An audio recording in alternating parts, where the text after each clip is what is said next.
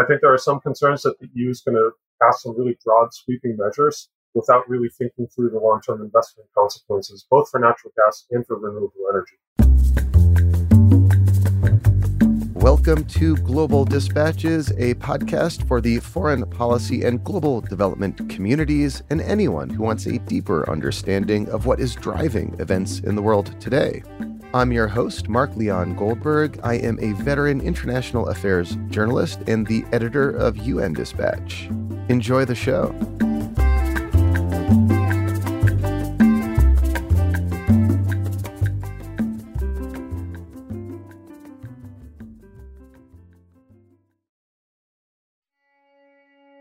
Energy prices are soaring in Europe, driven largely by the uncertainty surrounding Russian gas exports. Exacerbating the situation was an announcement in early September that Russia would not reopen its Nord Stream 1 pipeline, which is a major supplier of gas to Europe in general and Germany in particular. Now, as winter looms, European governments are scrambling to devise policies to minimize the impact of rising energy costs to both their economies and to individual consumers. Needless to say, Europe's ability to manage this crisis could have a significant impact on European countries' approach to the conflict in Ukraine. Putin is very deliberately using gas and energy exports as a way to hit back at Europe and break Europeans' steadfast support for Ukraine. Joining me to discuss Europe's energy crisis, the EU's response thus far, and the political impact of rising energy costs in Europe is Ben Cahill, Senior Fellow in the Energy Security and Climate Change Program at the Center for Strategic and International Studies in Washington, D.C. We kick off with a discussion of the state of play of energy prices in Europe before discussing the potential remedies and consequences of energy shortages and price spikes. This conversation is obviously very timely, and if you are listening to this episode contemporaneously, that is at least before September 19th, then stay tuned for a special week of programming on the podcast starting September 19th for the United Nations General Assembly. Each day, I'll bring you the news and context and analysis you need to understand events at the United Nations General Assembly and surrounding events in New York City as they unfold. I'll be joined on the podcast each day by thought leaders, analysts, and other people with interesting takes on the news of the day coming out of the 77th United Nations General Assembly. To get these special daily episodes as soon as they are released, simply subscribe or follow the podcast if you've not done so already. For now, here is my conversation with Ben Cahill, Senior Fellow in the Energy Security and Climate Change Program at the Center for Strategic and International Studies.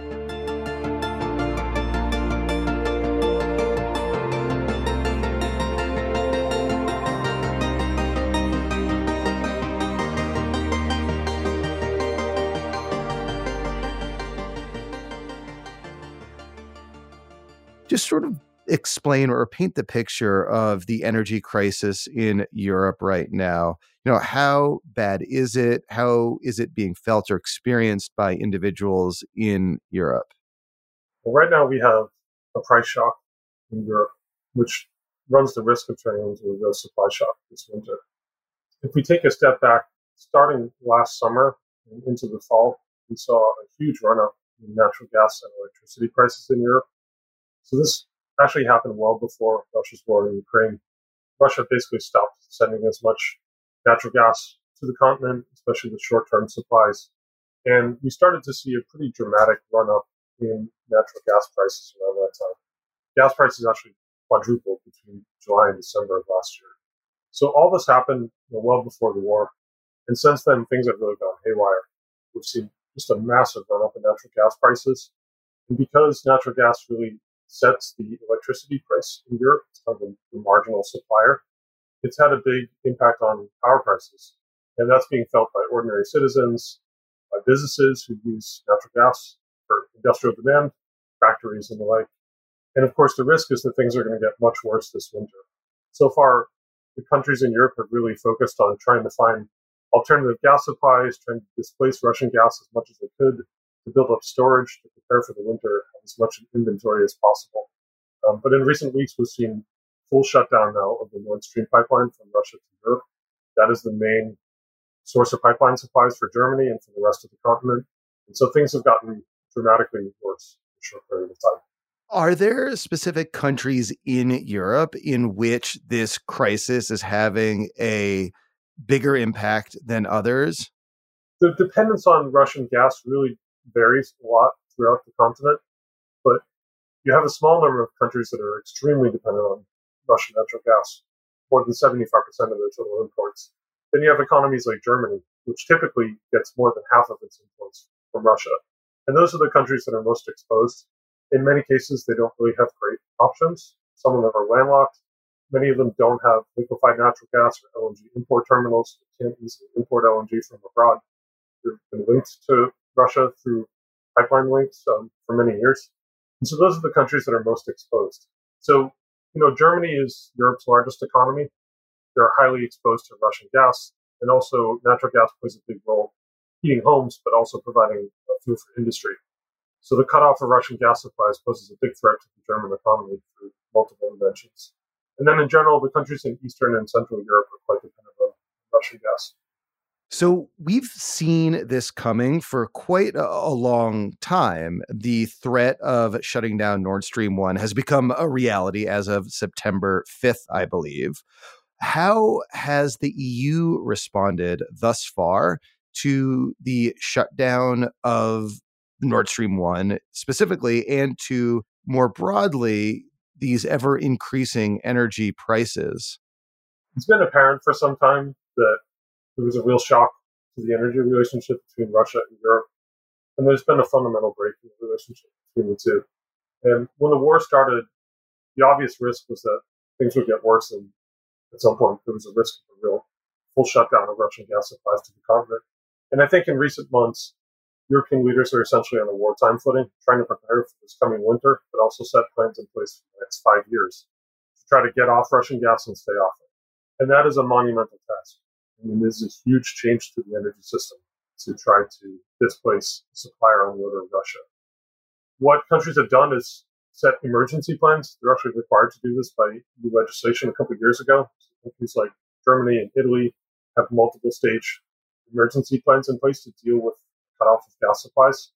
In many cases, they've set policies to try to reduce gas consumption, encouraging people to turn their thermostats down at home, use less heating at home, turning off signs at night, using less in municipal systems, and also setting plans in place to try to think about rationing. If there's a real worst case scenario for this winter, how are they going to manage a situation of very limited gas supplies? And just last week, EU energy ministers got together on September 9th to drop emergency plans and debate those. Discussions continue.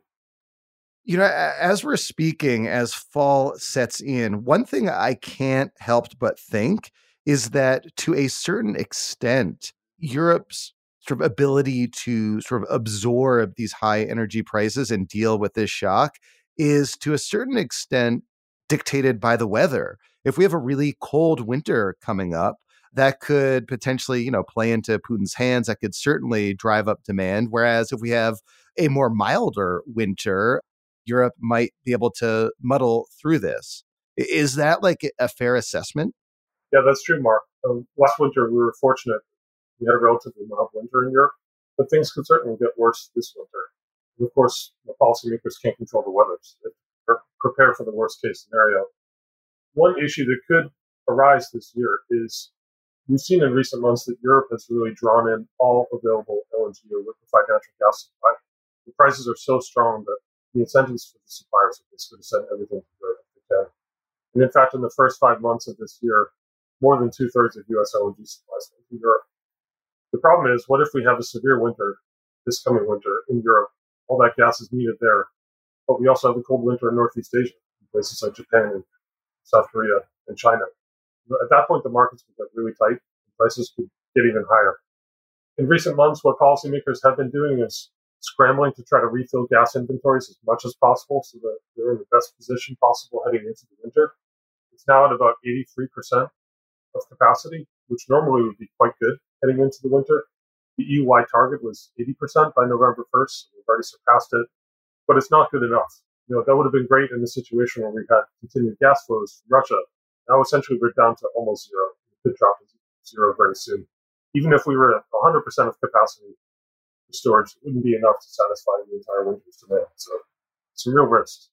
So if you believe that Putin is driving up prices to fray and fracture the EU alliance in pursuit of his own geopolitical goals and military goals in Ukraine, is the EU response thus far sufficiently resilient to resist those sort of machinations by Putin? I think there's been a pretty strong degree of solidarity within the EU. There's a clear sense that Russia is very much to blame for the situation. Obviously, EU policymakers made some mistakes. Some countries were way too dependent on Russia as almost their sole supplier of natural gas. So they put themselves in a difficult position, but I think they've done quite a good job so far of trying to stay unified, realizing that they face a real external threat. We need to come together and come up with some positive policy solutions. Now, obviously, there are some strains. Across the EU, some countries invested in regasification terminals so they could have diversity of supply. Countries like UK and Spain and Italy had many more of those regas terminals. Other countries like Germany failed to build them. So they're scrambling to do that now. They've commissioned up to 5 regasification terminals. But essentially you have an EU-wide proposal to cut gas consumption by 15% this winter. And already some countries are putting their hands up and saying, look, we already invested to increase our resilience and you guys didn't. So it's not fair to expect us to pay the same price as other countries that failed to prepare for this kind of situation. And some countries in the continent are very interconnected, others are not. Unfortunately, the ones with the regasification terminals that import LNG aren't always connected to the countries that are going to be most exposed and need those alternative supplies. So the EU is focusing on increasing interconnections, increasing cooperation, investing in infrastructure, and trying to build everything as fast as possible to make the system more fluid and connected. But the reality is some countries will be more exposed than others. And I think those tensions could rise. And the solutions that you just described are long-term solutions. Are there any short-term solutions for this coming winter beyond recommendations around rationing and reducing use that are being discussed as solutions to weather this coming winter's energy crisis? In terms of the near-term response, there are proposals to do things like cap natural gas prices, look at redesigning the markets so we reduce the incredible volatility that we've had in prices recently. The EU is considering windfall profit taxes to take a slice of the excess revenue, as they call it, that companies are earning because of these high prices, and redistribute it to consumers. The idea there is to help them cope with high prices. And they've looked at trying to de-link natural gas from other sources of fuel for the electricity system to basically make electricity prices less dependent on what happens with the gas price. So there are a lot of proposals out there. Obviously, some of these are controversial. They have pretty significant implications in terms of the business climate and the investment climate. I think there are some concerns that the EU is going to pass some really broad, sweeping measures without really thinking through the long-term investment consequences, both for natural gas and for renewable energy. So if you were designing the EU policy response, what would you include? The idea of a price cap is quite controversial. And just to be clear, a price cap, it refers to the EU agreeing to pay no more than X number of euro or dollars per unit of gas from Russia, right? Yeah, that's the concept, or natural gas in general from any supply source. And the idea here is that the prices have soared so much that there's just no market fundamentals that can explain it. We really haven't seen a supply disruption yet. This is all about the fear of what could happen. And so the price run-up has kind of gone beyond reason. It's well beyond the point where high prices actually are an effective tool suppressing demand. So I'm sympathetic to the idea of trying to put some sort of band on and contain the volatility. The windfall profits tax, I understand the rationale for it. I do think that creates some real challenges for companies. And they're thinking about all the uncertainty in Europe in the coming years and where they should make their investments.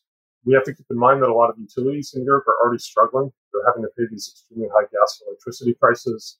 Some of them have already gone to governments for bailout packages to need financial aid. Taking some of their profits away makes it more difficult for them to deal with the situation.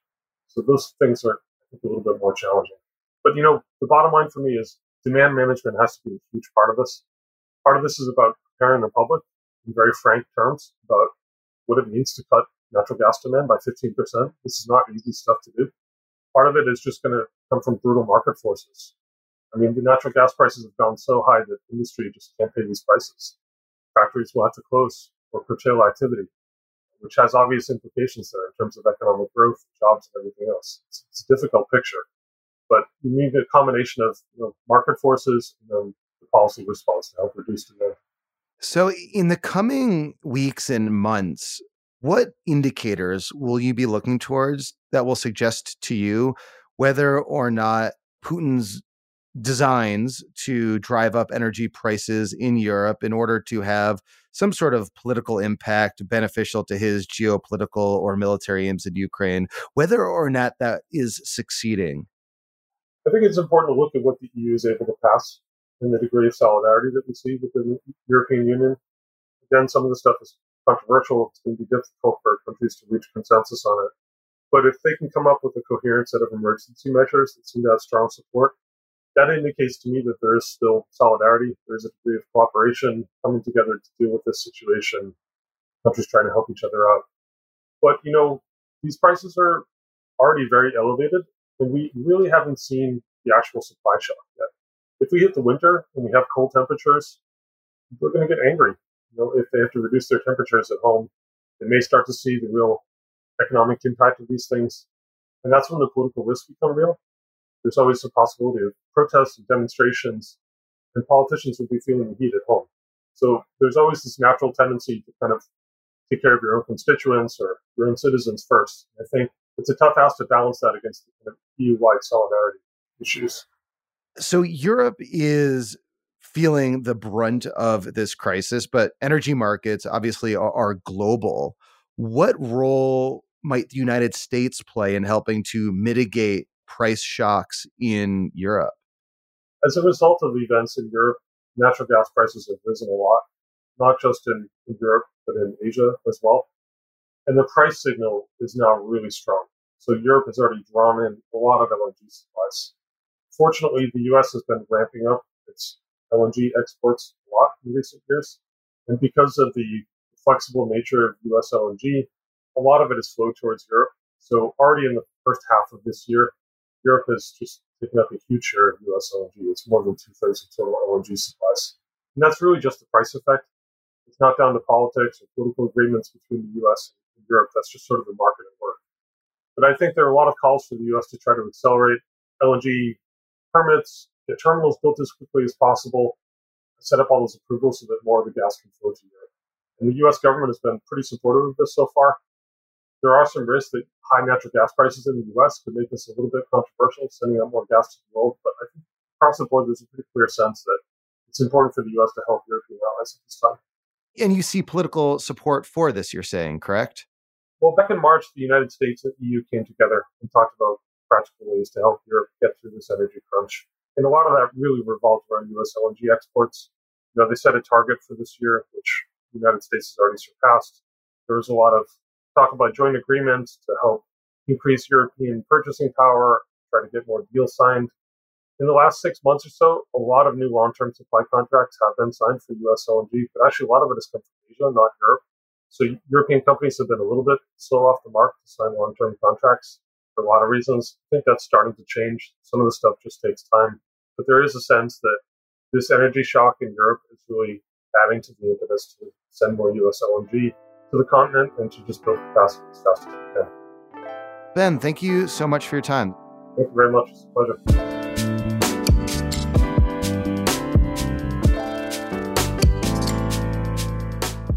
Thank you for listening to Global Dispatches. Our show is produced by me, Mark Leon Goldberg, and edited and mixed by Levi Sharp.